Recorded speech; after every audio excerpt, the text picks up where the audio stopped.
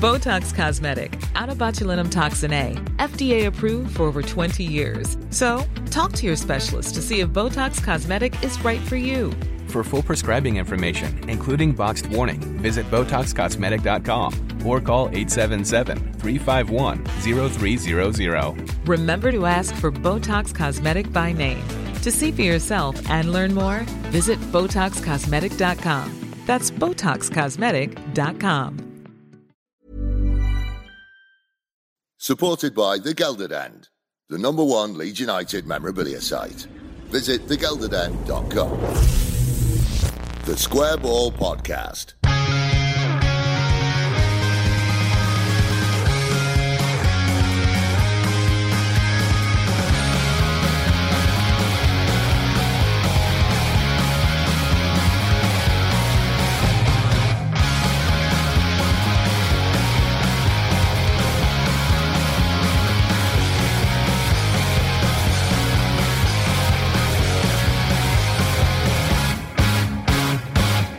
Hello, welcome to the 64th Square Ball Podcast. I'm Dan, and with me is Michael. Hello. Moscow White. Hello. And Oddie. Hello.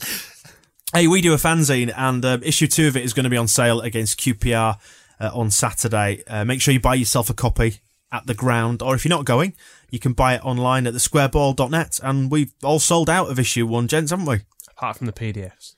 The digital ones, we've still got a limited number of those left. And if you bear in mind that how quickly the paper copies sold, there's got to be a reason people bought those. The only way to find out now is to buy the PDF. If you want to know what everybody got and you ain't got, go get that. Indeed, and don't forget that subscriptions are also available online right now at thesquareball.net. White watching. Gents, we're getting into uncharted territory now with this. We are still unbeaten, despite being fans of Leeds United. It's not adding up, is it? First game out of these lot then. We drew against Sheffield Wednesday at home. What do we think of this one then? It was a little bit of an anticlimax, I thought. I went back expecting a win somehow. I know it's unreasonable to, but after beating Brighton, I kind of thought, oh, this is the way it'll be. And even in injury time, I was thinking, we're going to win this. There'll be another last minute winner, but sadly not.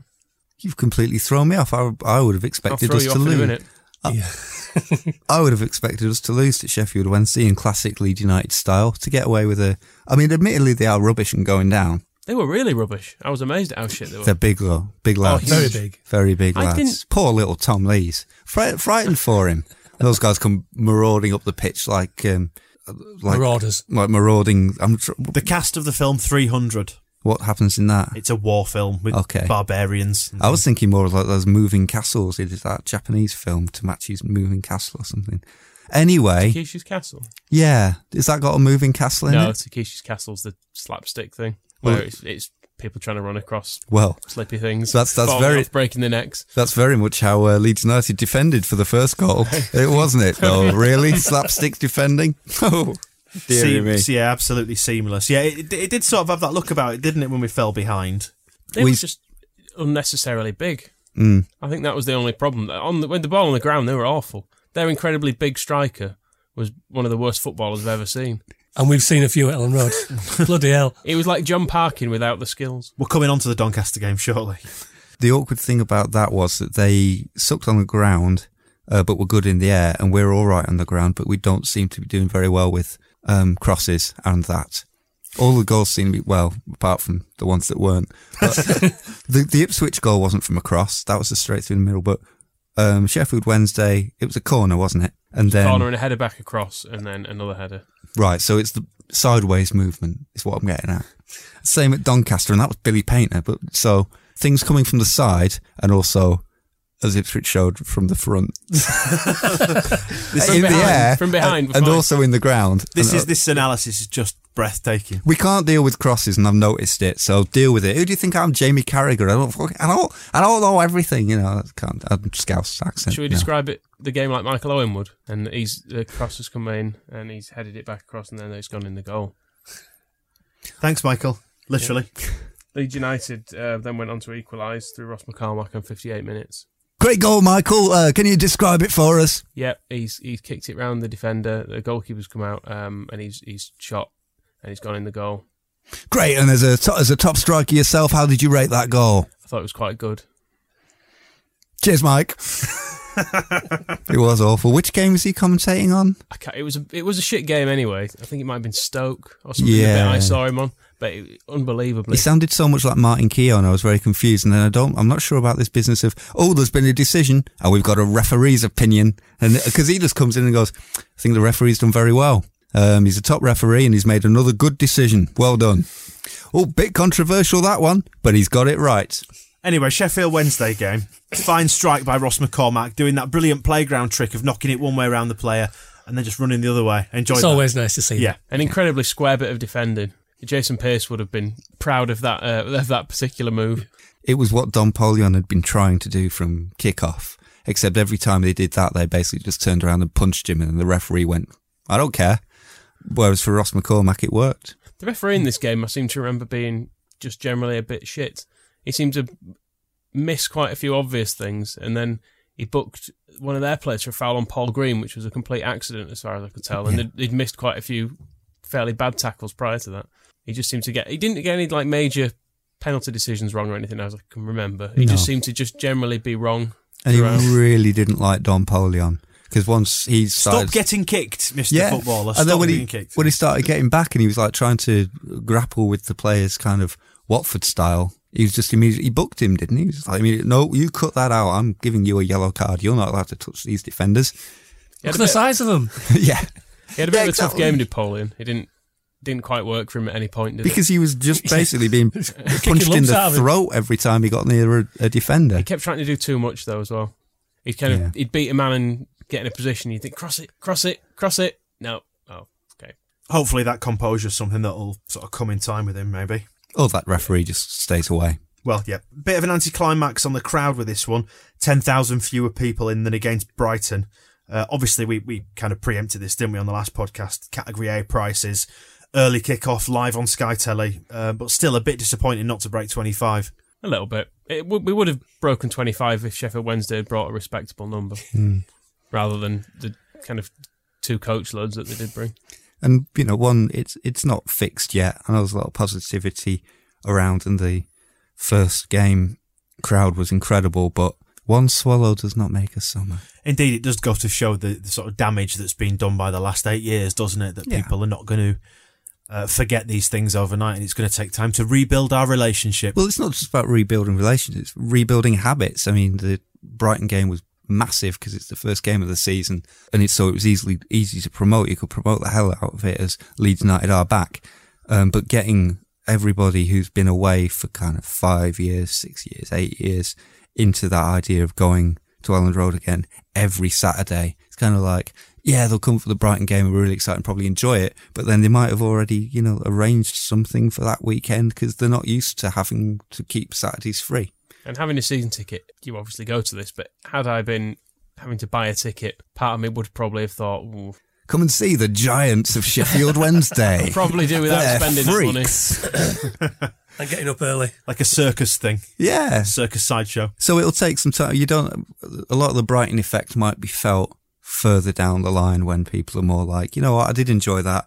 I'm not going to go to the Sheffield Wednesday game because it sounds rubbish. But, I'll go to this game and then enjoy that again. That would have been a good crowd. That would have been a nice crowd. 23,000 people to watch what Neil Warnock did.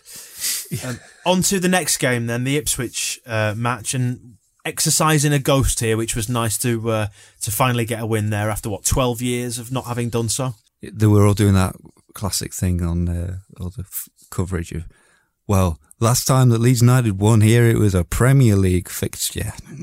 Thought we were over this. Oh, bloody hell, the Champions League draw this evening. I was disappointed to notice that we weren't in it again. Well, just 12 years ago, Leeds United would have been in that draw, and now look where they are. Ipswich game, though, I mean, we were fearful in these early stages. I mean, I dare say everybody was watching this on an online stream or another. It looked a bit ropey in the early stages, like we might get turned over, but then this is our classic pattern this season, isn't it? Fall behind and then win. When you say fearful, do you mean fearfully poor?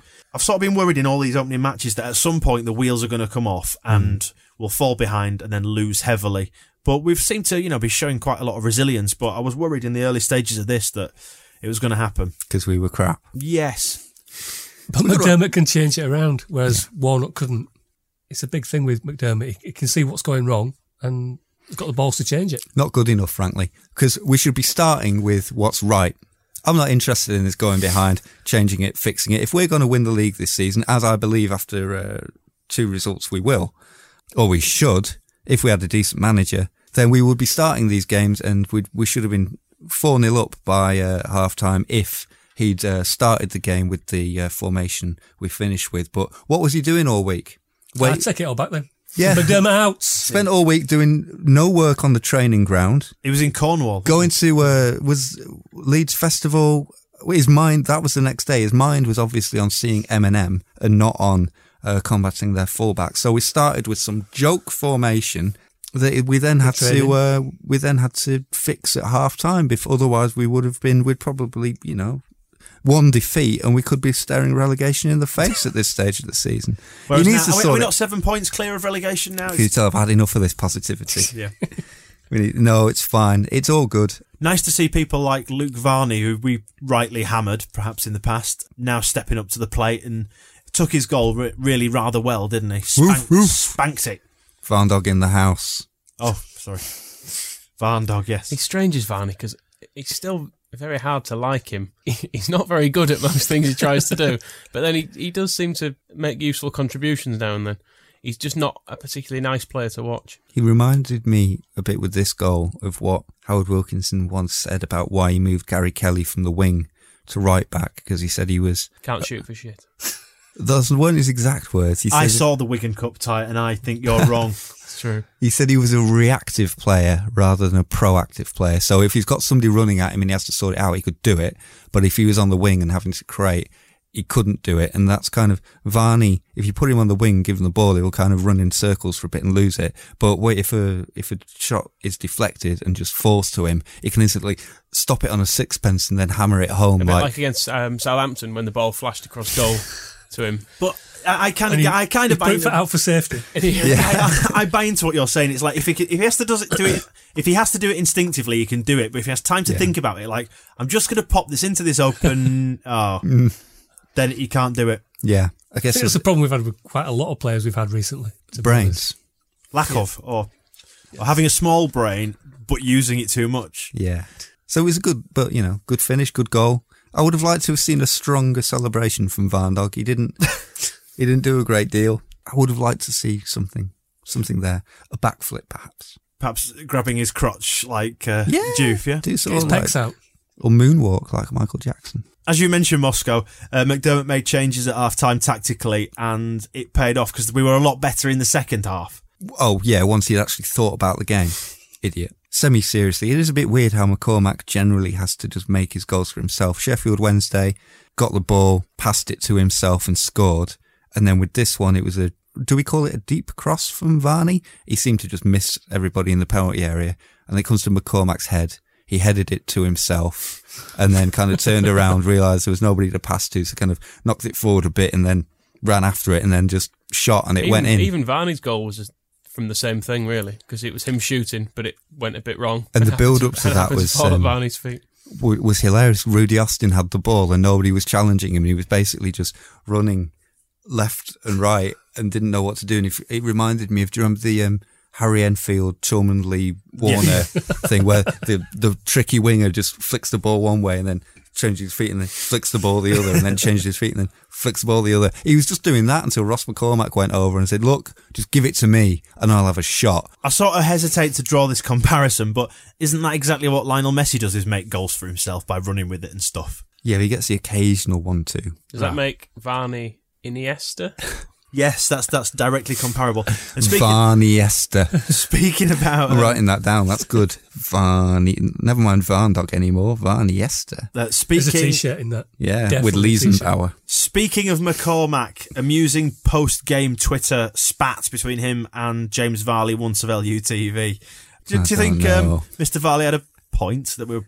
Yes. A bit of an average side? I must admit, I watched that game not quite knowing what Hunt was meant to be doing. And then Hunt chipped in. Well, the word that seemed to attract McCormack's attention was bang average. Said McDermott's doing well with a bang average squad. And he was like, you can't be calling our squad bang average. And then Dr. Leeds chipped in with the very good point that this squad finished 13th last season, which is exactly average. I saw it developing and I thought, right, I think I'll get off Twitter for a while. And went and did something else for an hour and then came back just as I think Noel Hunt had then gone, what are you saying about us? And I was like, go out again. Did he tell him to stick it up his arse? Yes, he did. He said, you're entitled to your opinion, but you can stick your opinion up your arse. Seems fair. On to Doncaster then. We won there in the Cup. We seem to have buried the ghost of 2008 a little bit with them. We beat them now, don't we? On Tuesday night? Yes, the Billy Painter derby. Of course, it was inevitable that old Barndor was going to score a goal, but, nice debut goal also for Wootton, and a first one for Smitty, for Smudger. And he got the assist for Wootton as well. Smith plays, and people don't have to do their own assists. There's a lesson there. Needs to drop McCormack, and then Smith can create goals for the other players. And having complained about Sheffield Wednesday's playing style, we've scored 2 headers from very big men. Yeah, there were crosses though. It's not like it was just lumped up to a freak, because there's nothing freakish about being 7'2". Highlights from this game, apart from Barndor's goal, Alex Mowat as well, from Donny, pulled on the shirt, accomplished performance. Zavi, as I like to call it. Hang on, I see a theme developing here, a trend. No, it's great to see another player sort of coming through the ranks, and he stepped straight into the shirt and looked very, very composed from the off. These games as a whole feels quite positive because Polian did well again. Smith got his first goal. Wootton, all these young lads actually playing in a team together and being quite decent. It's quite a change from thinking, we'll put Juve on, we'll see what he does. It almost feels a bit like someone is planning. No, like there's going to be a season after this one, and some of those players who are in the team now could play in future seasons as well. That's because one of the strikers we've got maybe we're fucking off in a bit. Sorry, talk to me about this next season then. Yeah, it's a thing that some teams have experimented with it, where you get young players in and you have them in the side for a period of time. Sometimes sell them to Norwich, and then is that how it works? Then you bring some over 30s in for a bit. Yeah, I think that's what's happened so far. Yeah. We're still experimenting with this. This is interesting. The plans, it's a work in progress. The plans we're used to are generally more War of the World style, being drawn up by malevolent forces against us, and the chances of anything coming from Norwich, or Adam Drury. Yes, so somebody actually drawing up plans to save the world.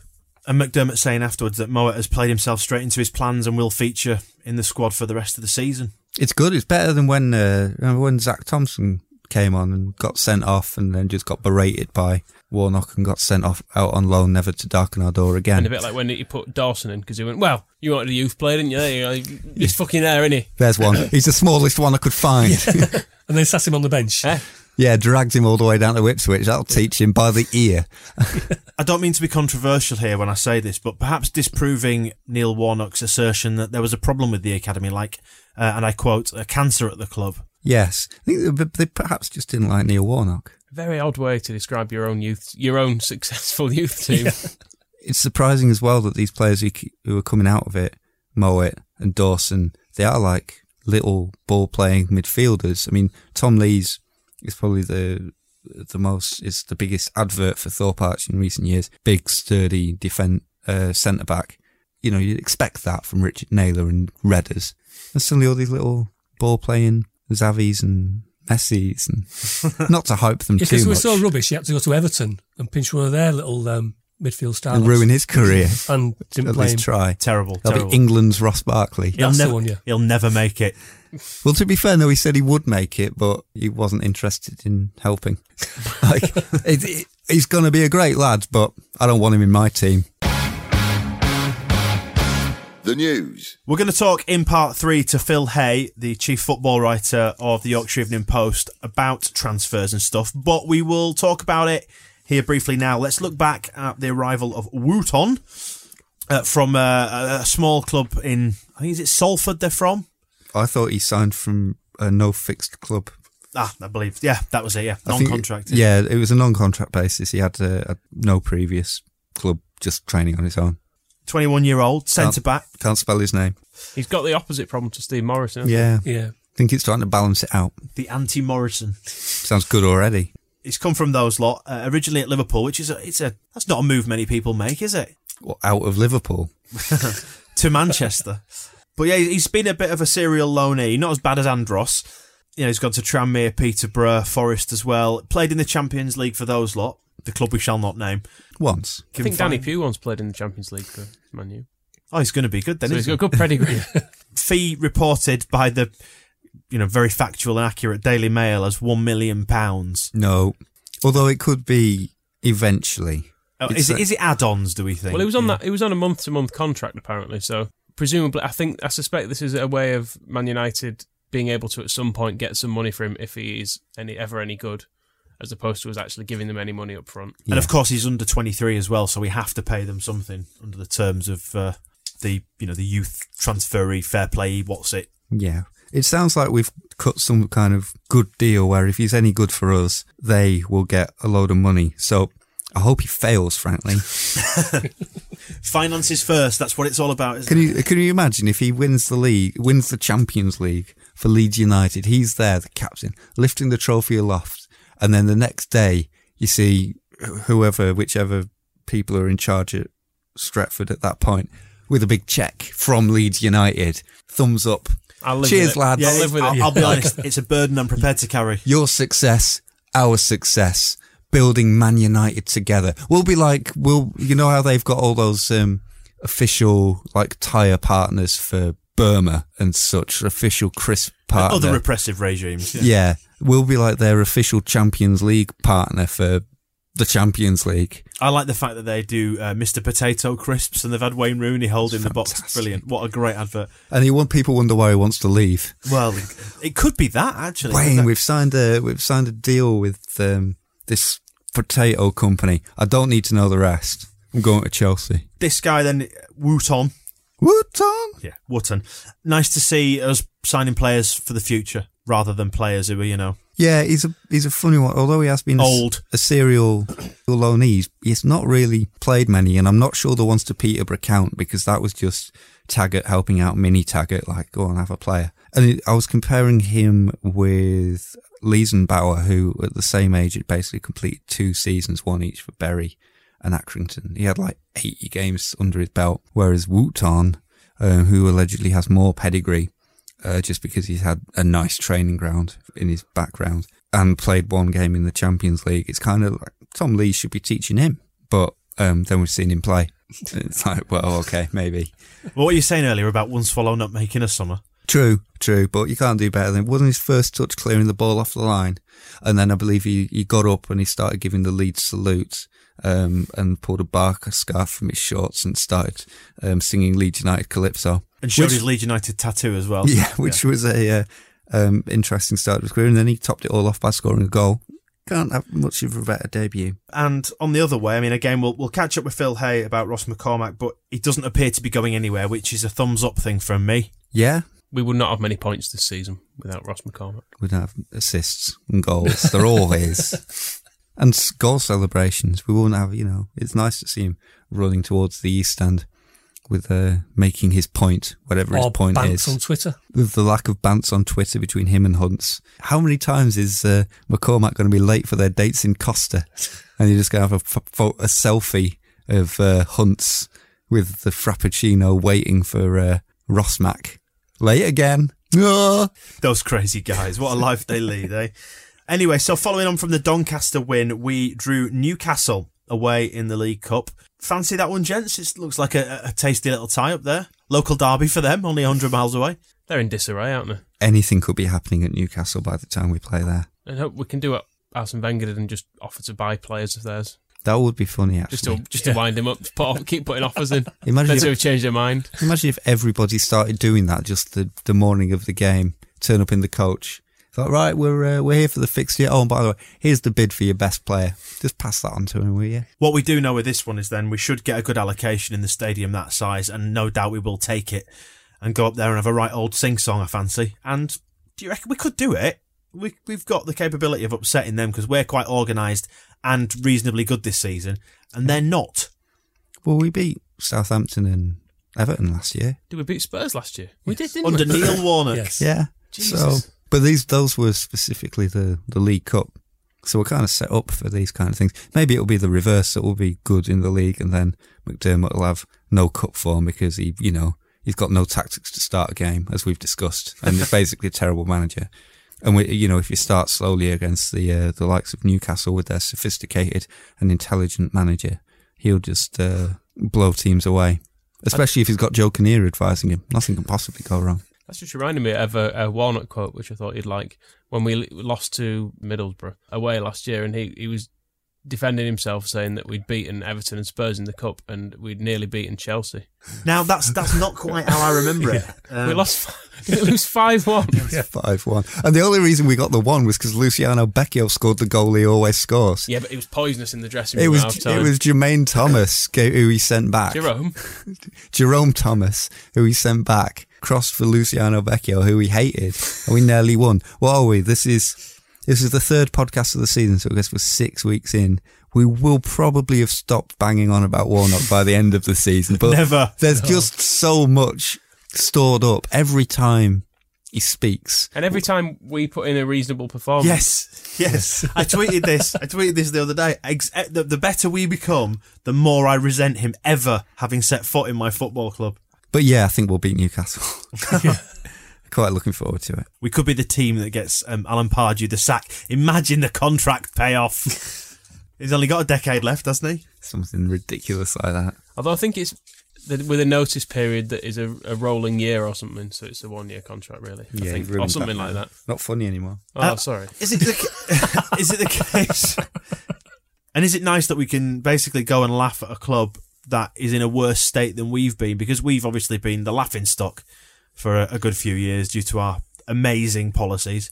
There's not been many teams worse than us. I think Newcastle have always been the one. I've always been able to kind of look across at Newcastle and go, because even when they won the championship, they had that yellow and yellow striped kit. And when they got relegated, Alan Shearer as manager. These things happened while we were down in the dumps, and they were ridiculous. Mike Ashley's entire life has happened well, at least the part that pertains to owning Newcastle has happened while we've been taking on Dennis Wise.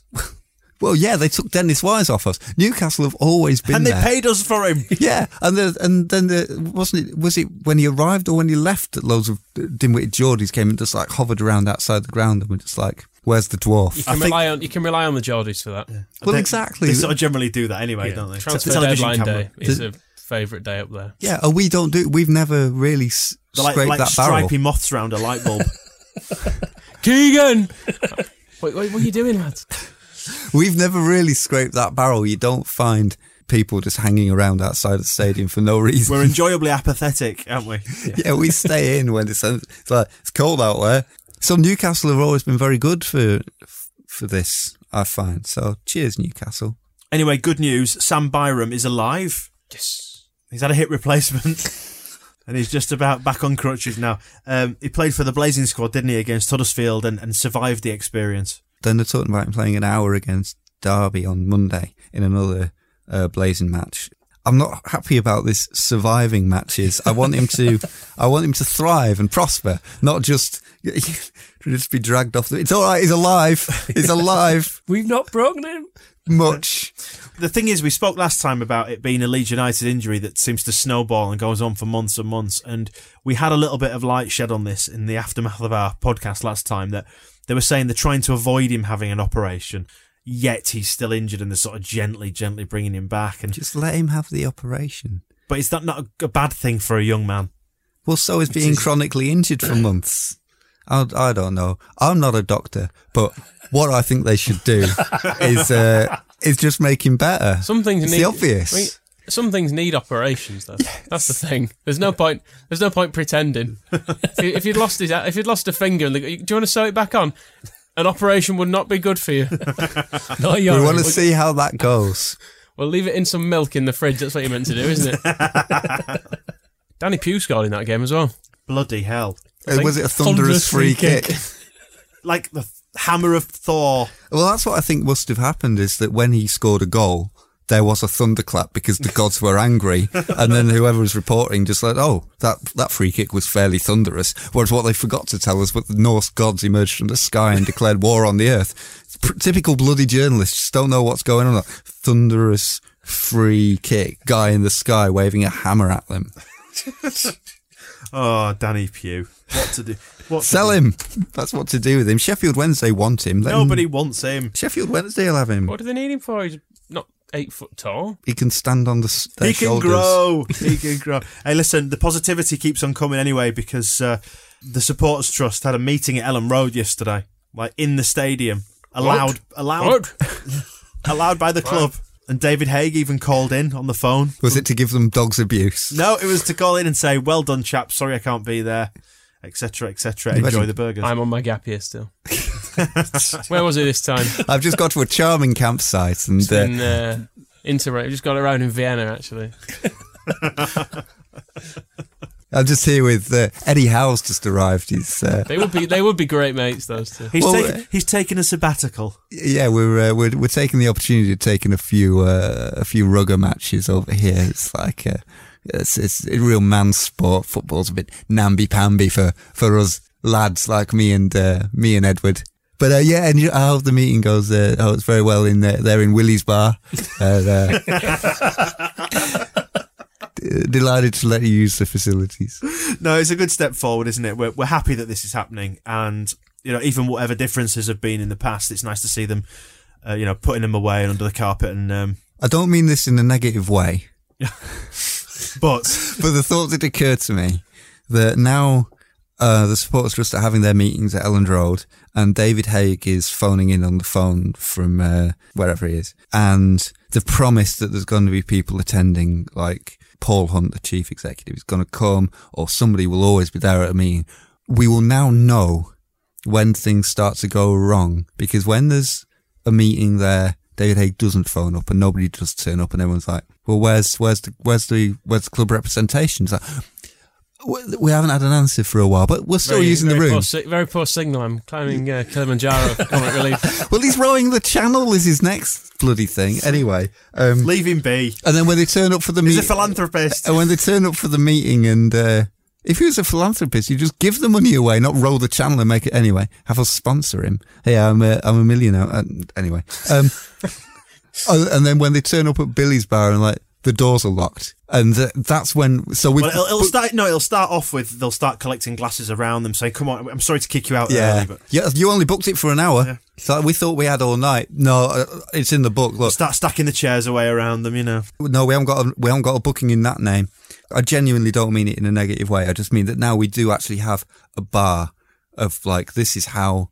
The club are actually now working quite well with the Supporters Trust, and there's dialogue and a bit of relationship and sharing rooms and phoning in. It's nice. But there will now be a measure that if something down the line does go wrong or Peter does Lorre happen, will turn up. it'll be fairly easy for us to see it'll happen. I hope it doesn't happen. The important things to come out of this meeting and the actual business that took place. I thought David Haig's phone call was the important thing. It was, but they've got new board members right now of the Supporters Trust. And a significant move forward that one of them, Steve Clay, is a former policeman who has dealt with football crowds as part of his work.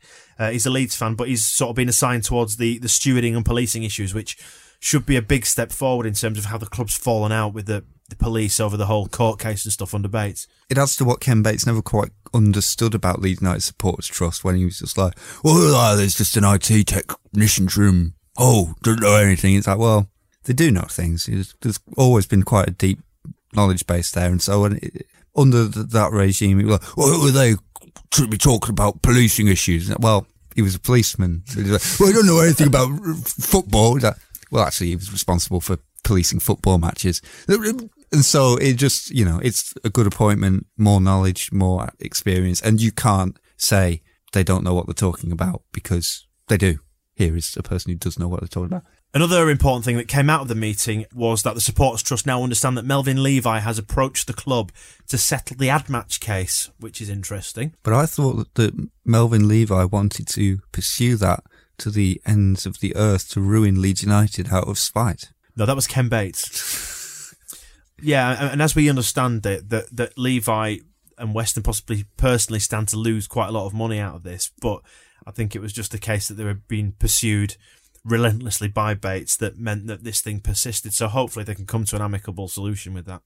Was it the case then that Bates kept phoning them up? And why are you suing me for this? He's like, well, we're not suing you. Well, I'm suing you. Well, we'll sue you back then? You haven't sued me this week. Sue me or I'm going to sue you. Ken. I enjoy these things coming out, though, that people are just basically not like Bates. There was a rumour doing the rounds a while ago that Lord Harwood has got some bit of his estate that has been left to Leeds United, and it was not to be given to Leeds United until Ken Bates had gone. I have no idea if it's true or not, but as a story, it's nice. You can believe it. I'm quite happy to believe it. On to other news then. The club have advertised for entertainers. Is this the new transfer policy? Yay! Hey! No, it's not. Well, what is it? They want family entertainers. But we've got the Copcat. Entertain families. I had my photograph taken with Copcat today. Well, I must say, there's a lot of bad news about family entertainers at the moment, so they want to be very careful. The Copcat didn't touch me. I had my photo taken with him on Briggett. He straight up dissed me. I had my photo taken with my arm around him, and then I put out my hands to, like, shake hands, and he just turned his back, and one of the people who was with the charity buckets had to kind of tap him and go, that man in his 30s who just had this photograph taken hugging you. You don't know who he is? Would now like to shake your hand. And so there's kind of like, yeah. It's a paw, by the way. I don't know. Moscow's got paws. I would like to say I'm very worried, more than having this aloof, great big cat representing our football club. They're going to be banning alcohol at Ellen Road. It's an outrage. I'm for one, I'm very upset. And a waste of money, because they just installed all those new things that serve drinks really fast. And now they're going to rip them out. Now they're going, no, don't serve them fast. Serve them slowly. Well, this was put water in it. Well, this was rather brilliant, wasn't it? Was it Charles Sale in the Daily Mail? Yeah, who used to be called Charlie before. Actually, I sound like Bates made that joke. He used to be a right proper Charlie. I don't know when he started being called Charles. That's an actual quote. God, anyway, I sound like Bates. What's happening? They're very much known for liking Muslims, aren't they? At the Daily Mail. So I'm wondering where this sort of left field editorial comment came from. You wonder what their angle was on this story, because they said it was Salem Patel wanted to reflect the deep religious beliefs of club's owners, GFH Capital.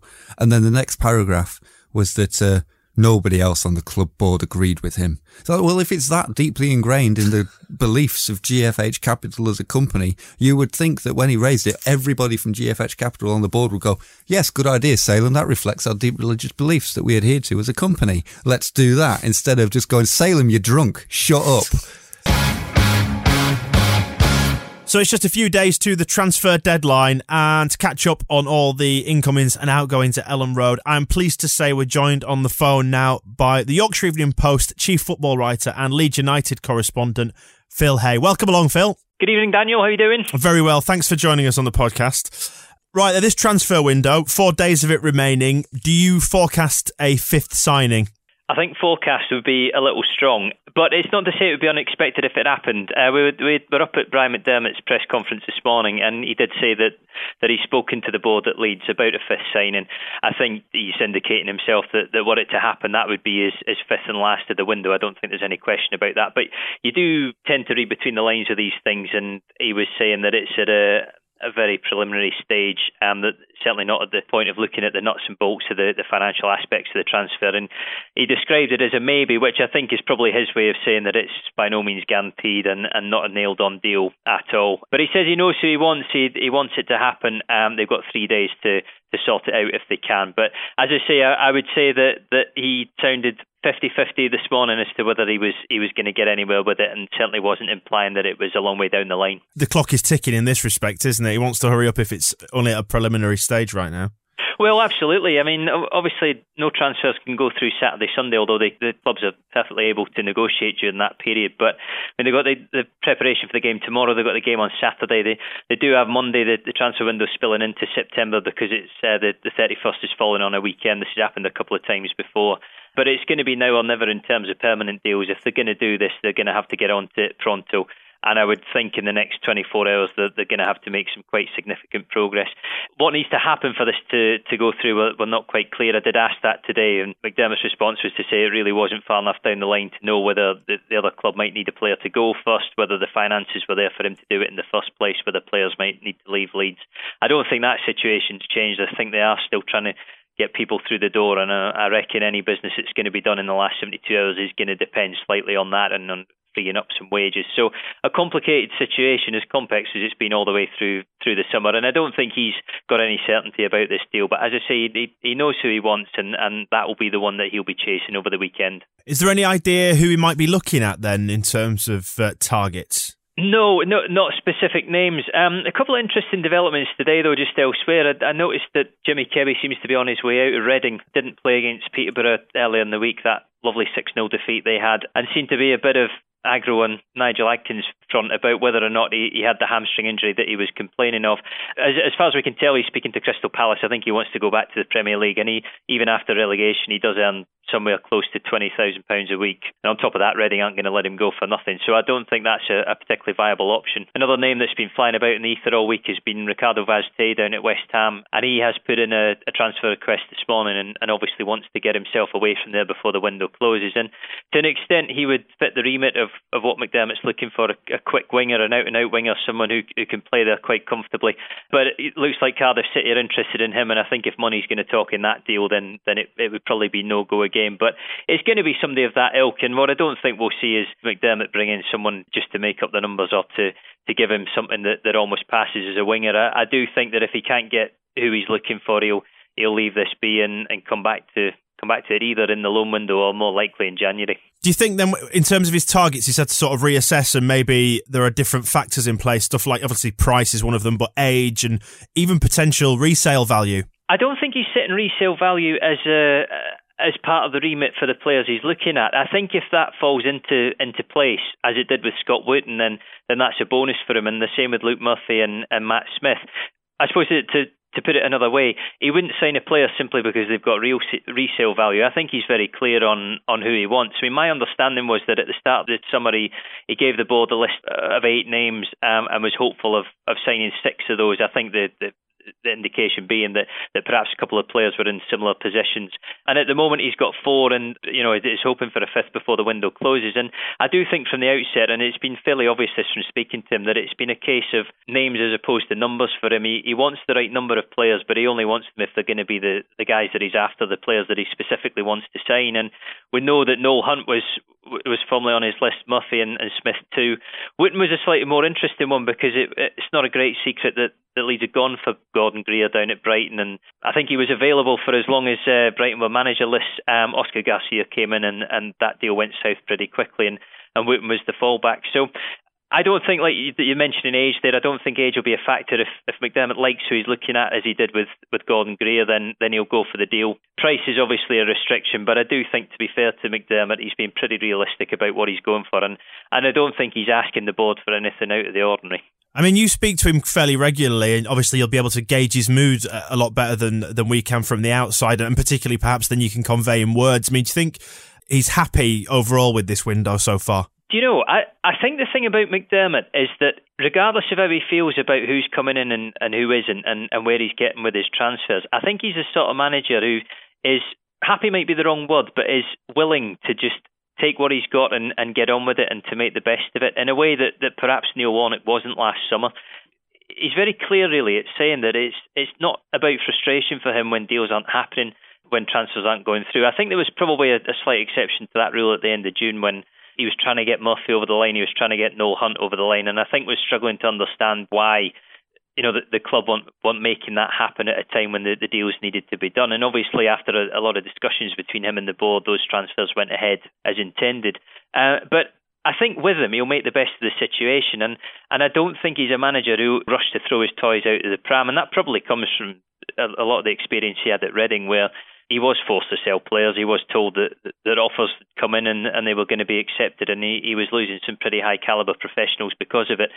Got on with it, got them up. I think those years have taught him that to get a good side, you don't necessarily have to have the players you want to keep, or you don't necessarily have to sign the players that you're looking to bring in, but it certainly helps, and he knows that as well as anybody. I just think that in the meantime, he doesn't want the season to go to waste purely because he isn't getting everything that he's asking for. Which is almost the opposite of what we saw with Warnock last year.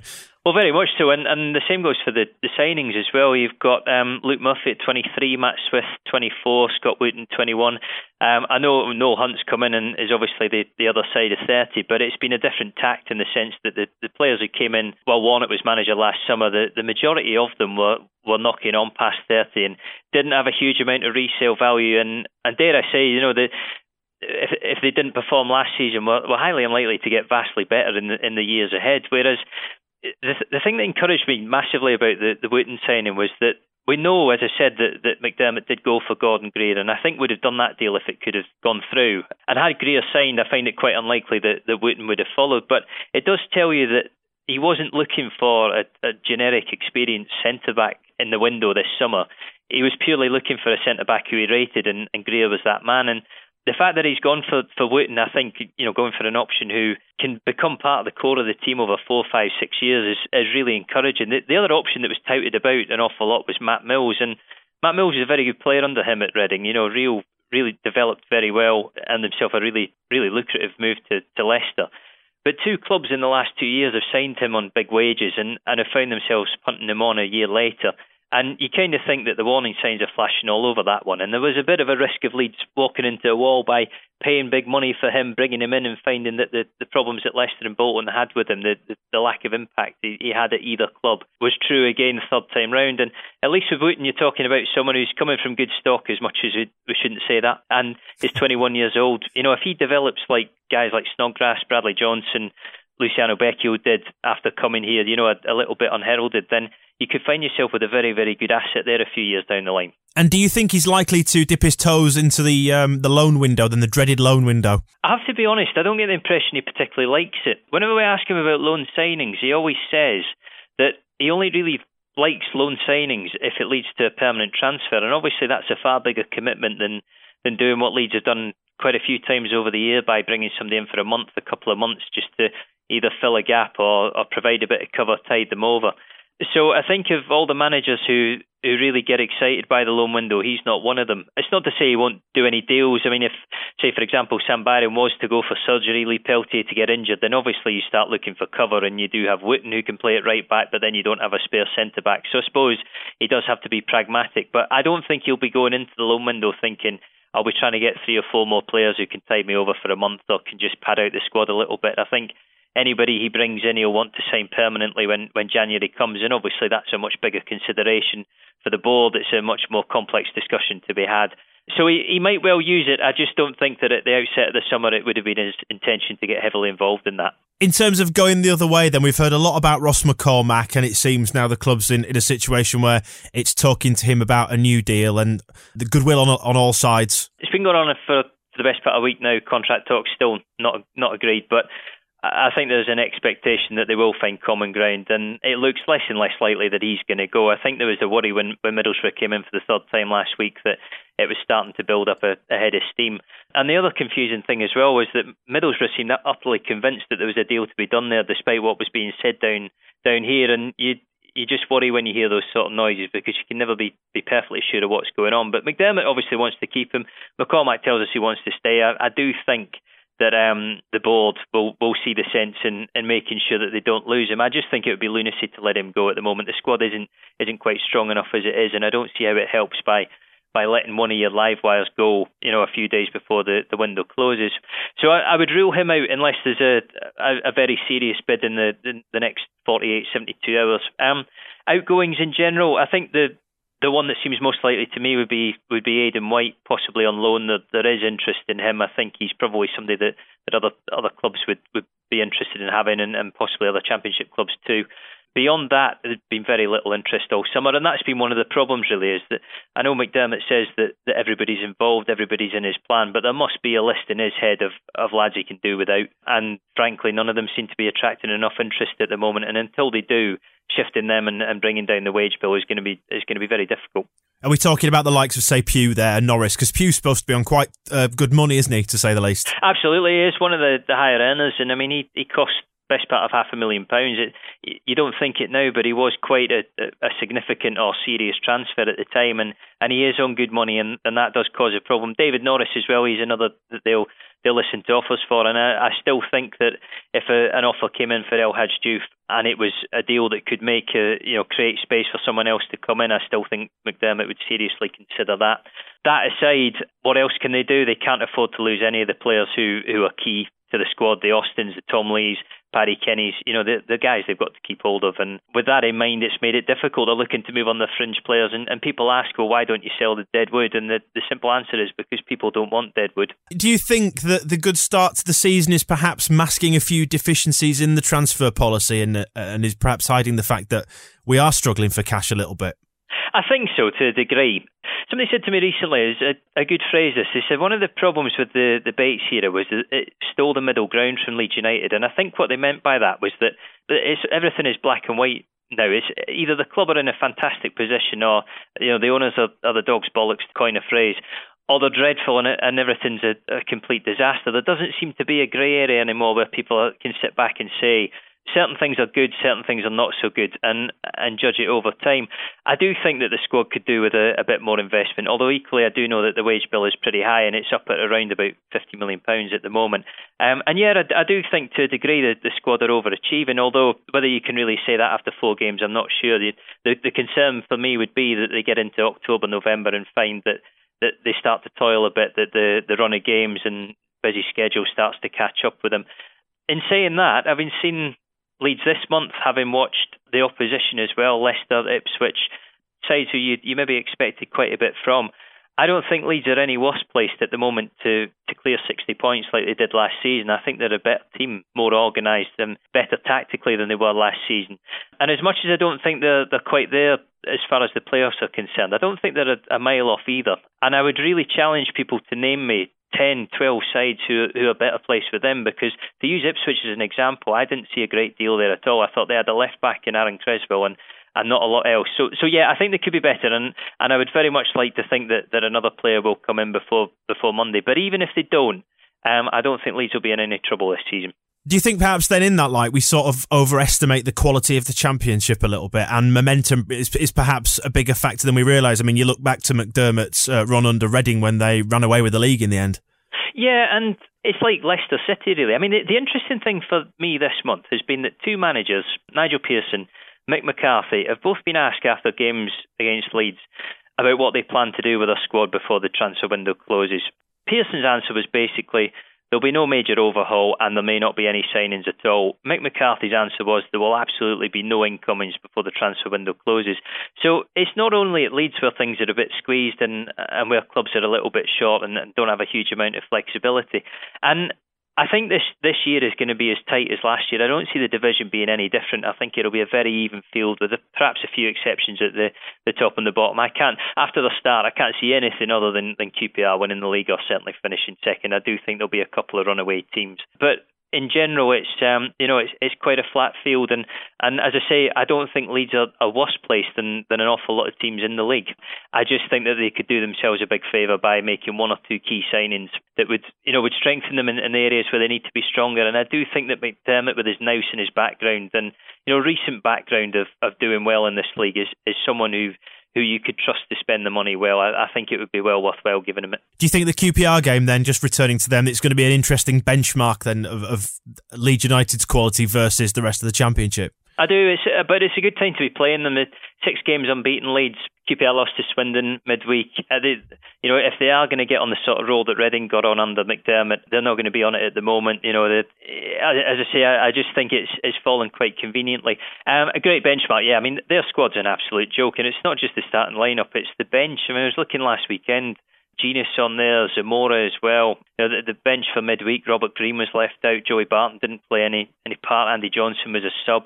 So they are going to win the league, all things being equal, and this will be a very, very hard game for Leeds. But I just hope that, I mean, McDermott will have Leeds organised. He will keep it tight. But I just hope to an extent and in patches Leeds fight fire with fire, because I remember QPR coming to Ellen Road in 2010. I think they'd lost 1 game and we were getting up to Christmas. And Leeds got at them. They played very well. Got a 2-0 win, really significant victory at the time, and I could see that happening again if they could commit themselves to the match and if they're brave enough to play when they have the ball. And again, that's another thing I like about McDermott, is that the players don't seem scared to play under him. They don't seem worried about doing what they're being told to do. And I wouldn't like to call the result. It wouldn't be a surprise if QPR go away with a win, but equally, I'm pretty optimistic about Leeds getting something from it. That's a theme that's sort of running through Leeds this year. So, crystal ball time. Is this a side capable of getting promoted? I won't ask you if we're going to get promoted, but could we? With additions, yes, and I don't mean a bundle of additions. I mean 1 or 2. I think if they had wingers and were able to use that system when they needed to, then yeah, I think they could. The benchmark for the playoffs last season was 68 points, and as I say, Leeds finished with 61. I think they're well equipped to get as many points as they did last season. I don't think they're a worse side. I don't think they're any weaker. I think they've got more talent in certain areas and a bit more fizz about them as well. I think a lot depends on what other clubs do. I mean, if the tally goes well over 70 points, and sometimes it can run up to 74, then I think that's a really big ask at the moment, and I think it will probably be beyond Leeds. But as I say, three days to go. And of course, you got January coming round, and I reckon that'll be the key to this season, is to make sure that when the January window opens, they are in with a shout and they are close. Because if you're not at that stage, it's very, very difficult to catch up. Coming up. Only one game coming up in this fortnight then. It's followed by an international break. But the one game we've got before that is QPR at home on Saturday. We're on the telly again. Should damage the attendance sufficiently, shouldn't it? Plus, it's only QPR. Nobody wants to watch a team of Premier League footballers win easily. Lots to love about QPR. I mean, you've got Harry Redknapp as their manager, Joey Barton in midfield. Top guys. A team of millionaires with their billionaire manager. Whose description is that? Mine. Wise words. I was looking at their squad. It's not really fair. It's really goddamn ridiculous is what their squad is. They're spending too much money. What happens to the financial fair play thing? I don't think they care. It seems to be David Haig bothered about that. Well, yeah, there are no penalties for it until next year, but what they're obviously doing is a shit or bust move. Because at worst, you get fined the amount that you go over the financial fair play. So if you go over it by 10 million, what's 10 million when you get 120 for going up? I believe I saw the headlines correctly in the wake of did they lose in the League Cup? Did they get knocked out? To which Harry Redknapp's immediate response was, he's going to have to sign some more players before this window closes. The new signings will be essential. Harry, look around you, man. There can't be. I mean, Loftus Road is a small stadium. There'll be more players than fans.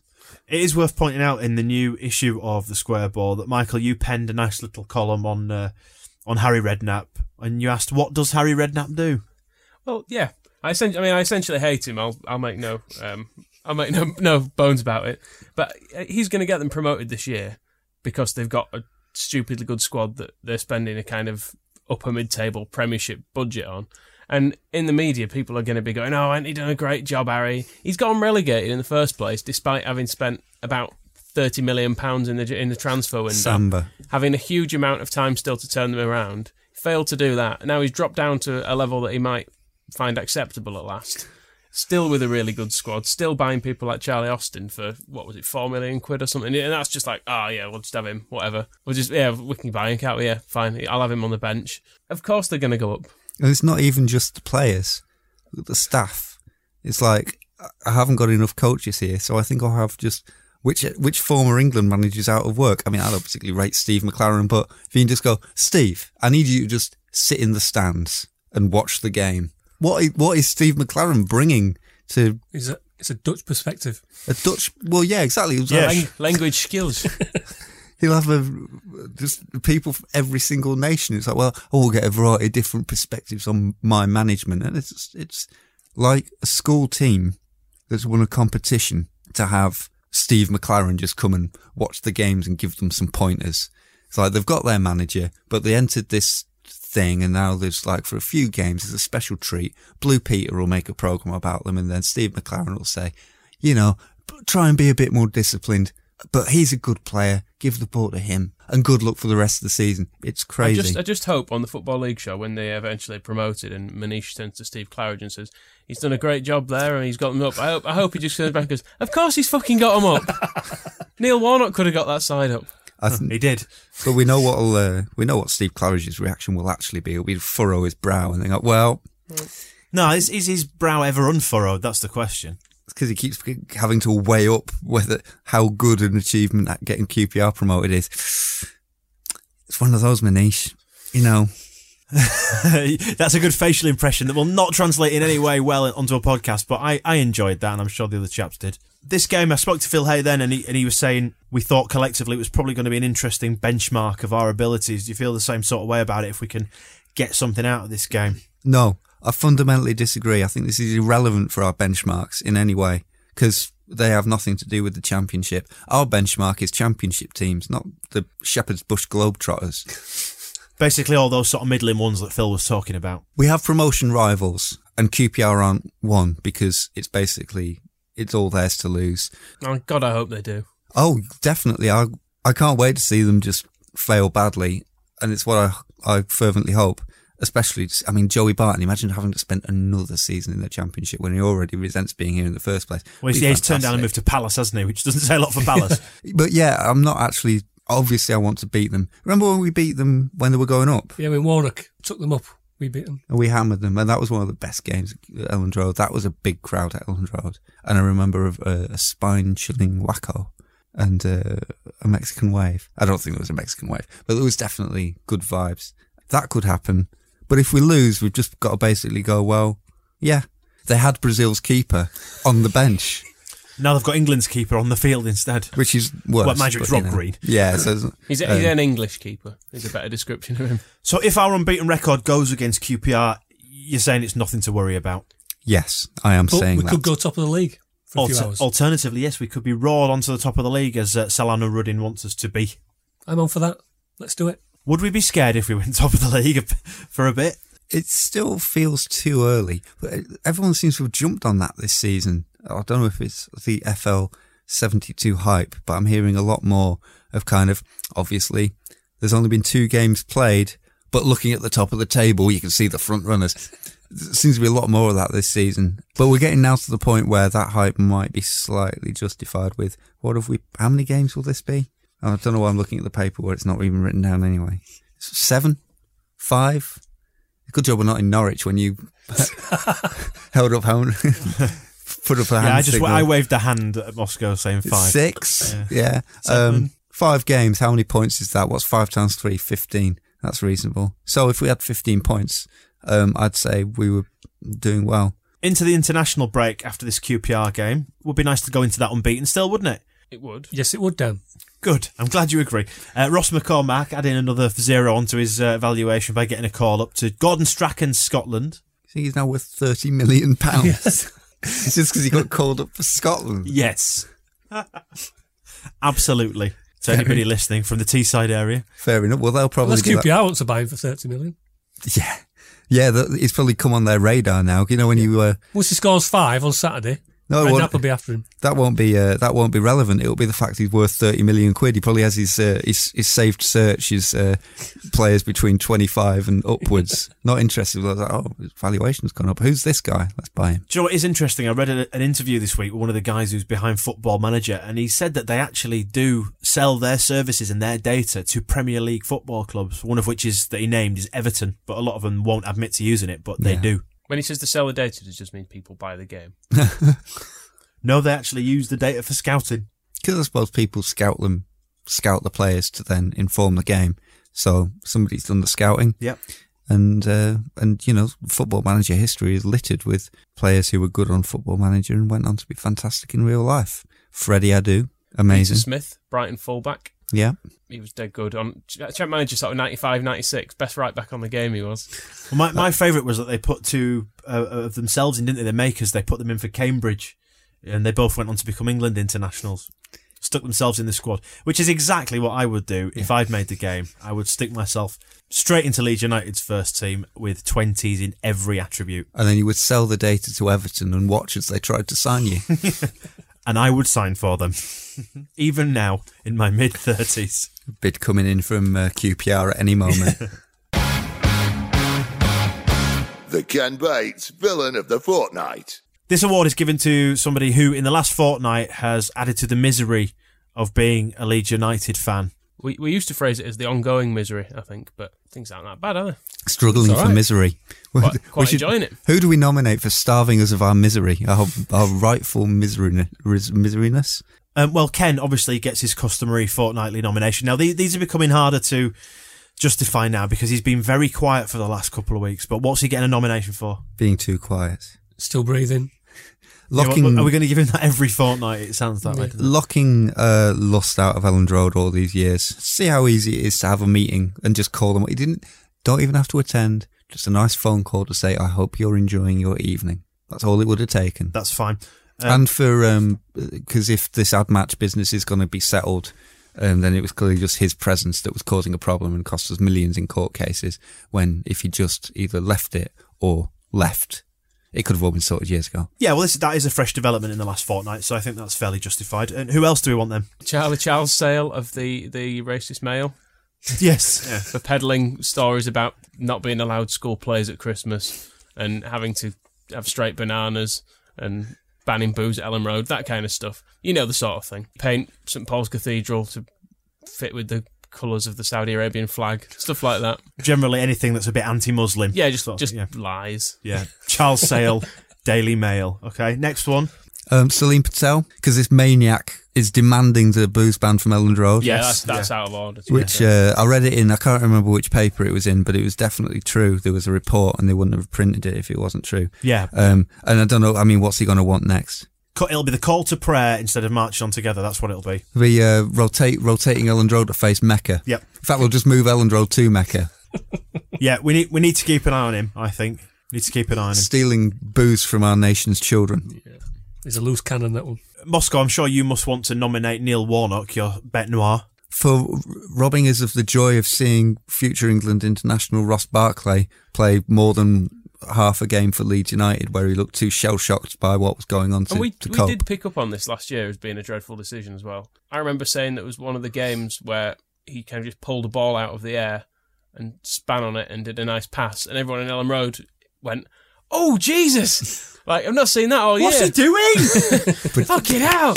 And there was actual applause. And I noticed he pulled it out of the air as well. Obviously, well, he had to, didn't he? Yeah. But didn't he miss that sitter against Birmingham? Which then, after the game, Warnock can't believe, a player like that, in that situation, he's got to put that ball. I mean, you're looking at where the ball is and where the player is, and you just... I can't score him myself. I can't understand that, how he's not scored that, really. I mean, a player, he'd come from... He come from a big club. I can't remember which one. It was somebody recommended him to us. And then he comes here and he does that. And I think, it's just not going to work out with a kid like that. If he can't score a goal like that, I want to stick with players who are composed in front of the goal. Varney. Look at Varney and the way he plays. It's the things he brings to this team. Ross Barkley, you could look at a player like Luke Varney and he could learn a thing or two and then he might get somewhere. But he's not a Neil Warnock player. He's an England player. Now, this is going to be a bit controversial, but when you actually go back and retread the history of Andros Townsend, this is about what happened with old Big Ed, wasn't it? Yeah, except he fucked himself off. That's the crucial difference. He was a bit stroppy about it as well. He didn't have much dignity. He just didn't turn up. Ross Barkley wanted to stay and got sent home, whereas Andros Townsend packed his bags and headed off back to the circus. And packed Adam Smith's bags as well, and he fucked off as well. Yeah, they just decided not to come to training. Is there any mitigation for Townsend then, based on Neil Warnock? By mitigation, do you mean treatment that might make the swelling go down? Possibly, yes. Maybe put a bit of sellotape over it and then put a pin in, because then it doesn't pop. It unleashes quite slowly. I'm trying to be fair to Andros Townsend here, but I can't because he's a massive idiot. So I'm going to nominate Andros Townsend for getting an England call-up. While Ross Barkley's England call-up after one decent game in the Premier League is justified and fine and proves Neil Warnock wrong, Andros Townsend's England call-up after one... Has he even had it? I mean, I've not seen much of Match of the Day this year. He had a good game. He has been quite good the couple of times I've seen him. Well... Which is a shame. Right, so let's round it up then. We've got Ken Bates for locking Lust out of Ellen Road and the whole Lad Match thing. Charlie Sale for peddling the values of a massively racist paper. Salim Patel for wanting to ban alcohol at Ellen Road. Neil Warnock for Ross Barkley and maybe Andros Townsend. And Andros Townsend himself for daring to get an England call-up. Who's winning? Charlie Charlton Sale? I'm torn between Charlton Sale and Andros Townsend. I'm going Warnock. Wow, it's a three-way split. That means Daniel decides, as Phil Hay likes to call you. I say Charles Sale. He would say, in his defence, that is further evidence of the Islamification of Britain. Of the Ken Bates Villain of the Fortnight Award. Any other business? Don't forget that our Leeds Scum Are Back t-shirts are on sale right now at thesquareball.net/store. You can buy them in two beautiful colours, charcoal grey and white. I will also have some by the Lowfields Tunnel. You selling them? Yes, I should have a box of them with me if it's not raining. What else is going to be on sale against QPR? This is really important. Programmes. Burgers. Hand jobs. Issue 2 of the Square Ball. Not for £1.50, they're not. You get three. You get three. You rate yourself a bit highly, don't you? So issue 2 has gone off to the printers today, hasn't it? And it's a beautiful thing. There's loads of stuff like Leeds United dating profiles, things about old things, Ellen Road. Player who played once for us but gave his all. Whose name is? Willy Nimmo. What a Who would brilliant have name. thought that a player called Willy Nimmo played for Leeds? A goalkeeper. 1 game away at Bolton. There's a big interview with David Weatherall in there. You spoke to him, didn't you, Moscow? I did. I spoke to Weathers, as I like to call him now. You can also read part of that in the City Talking newspaper, like about his student background, and then we've got the big 7-page football aspect. I think the most surprising part of it was when I started asking about players who he'd partnered at the back. I was expecting him to say, like, Chris Fairclough was really brilliant, Lucas Radebe was one of the world's best. Instead, he was like, he started the sentence, John Pemberton wasn't heralded as a big signing, and then moved on to, I think Richard Jobson would be amazingly suited to the modern game. I bet Paul Beasley's fucked off. He'll read it, he'll be like, you fucking... But it's good. Weatherall was really nice. Spotting for an hour as he was driving over the Pennines. I was on the phone, I wasn't in the car. It was one of those fortunate things where you're hitchhiking and then somebody famous picks you up. And you end up on Saddleworth Moor with no clothes on.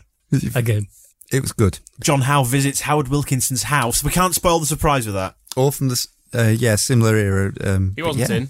Bit of a good look round. Took some medals. They're on eBay. Yeah, it's a really good read, that. I like John's article about going to see. It's a royal appointment, he calls it, isn't it? Rob Mulholland has written, he's quite suspicious of GFH, but he's also quite a funny man. And his Chesterfield match report, or rather Chesterfield Michael Brown goal report, is also a good read. Buy it. So yes, usually. Buy lots of them. If you're listening to this and you don't want to buy the magazine, we'd like you at least to send us a handwritten letter by post. Email's too easy. Put some effort in and tell us why. Or just buy it. Yeah, £1.50, as I was saying. £1 for the download. On sale on Saturday from the external corners of Elland Road. And if we have any left, they will go on sale thereafter, after the international break. And they're available at thesquareball.net. And that, my friend, is that for this issue of the Square Ball podcast. Don't forget to get in touch with us. We'd love to hear from you. Podcast at thesquareball.net. You can email. You can tweet at the Square Ball and find us on Facebook too.